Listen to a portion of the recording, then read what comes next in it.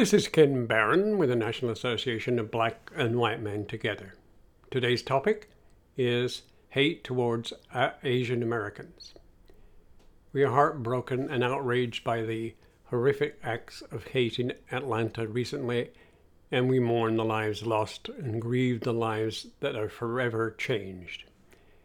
There has been a huge surge of documented hate violence towards Asian Americans over the past year, and Asian American women, for example, have overwhelmingly borne the brunt of it, and these acts have been likely to take place at Asian American businesses.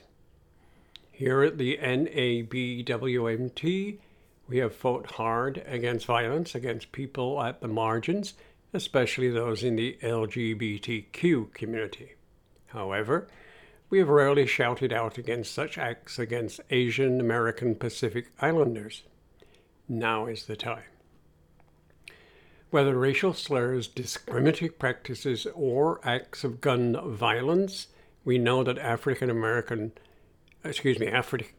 anti-Asian violence is being fueled by years and generations of vicious anti-Asian rhetoric and action.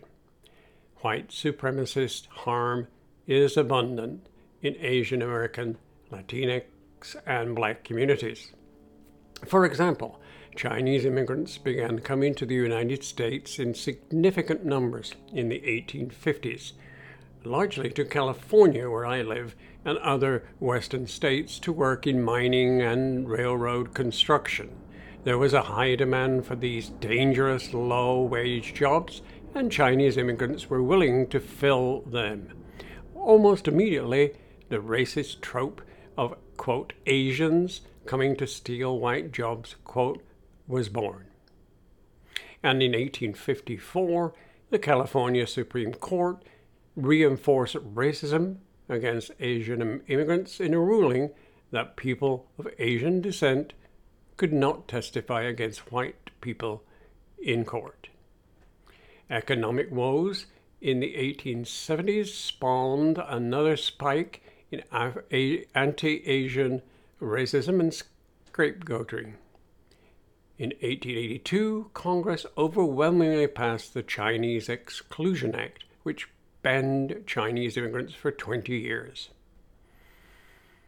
By the 1940s, tens of thousands of Japanese immigrants and Japanese Americans had built lives in the United States. After Japan bombed Pearl Harbor and the United States entered World War II, the U.S. government forced all of them into internment camps for the duration of the war under suspicions that they might aid the enemy. Fast forward to last year, when racism against Asian Americans occurred during the coronavirus pandemic, which former President Donald Trump frequently called the Chinese virus, the Wuhan virus, and the Kung flu. LGBTQ peoples have been disproportionately impacted by this COVID-19 pandemic.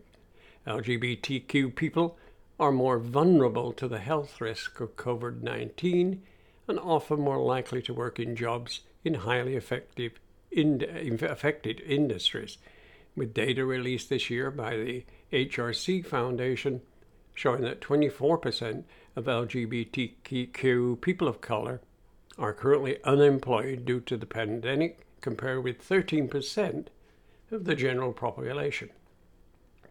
Those who are living at the intersection of being LGBTQ, Asian American, have to confront a surge in anti-Asian hate and violence and have to face a multi-fronted battle to live their lives openly and safely in this country.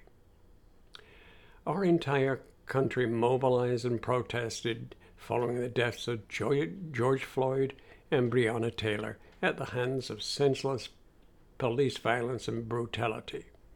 We must fight with the Asian Americans and Pacific Islander Americans and other minorities in solidarity with and for racial justice.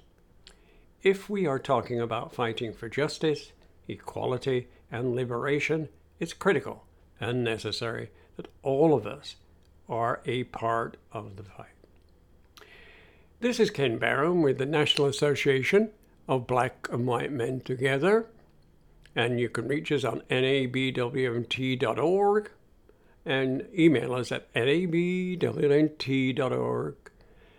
general email address, which is nabwmt@nabwmt.org. Thank you for listening.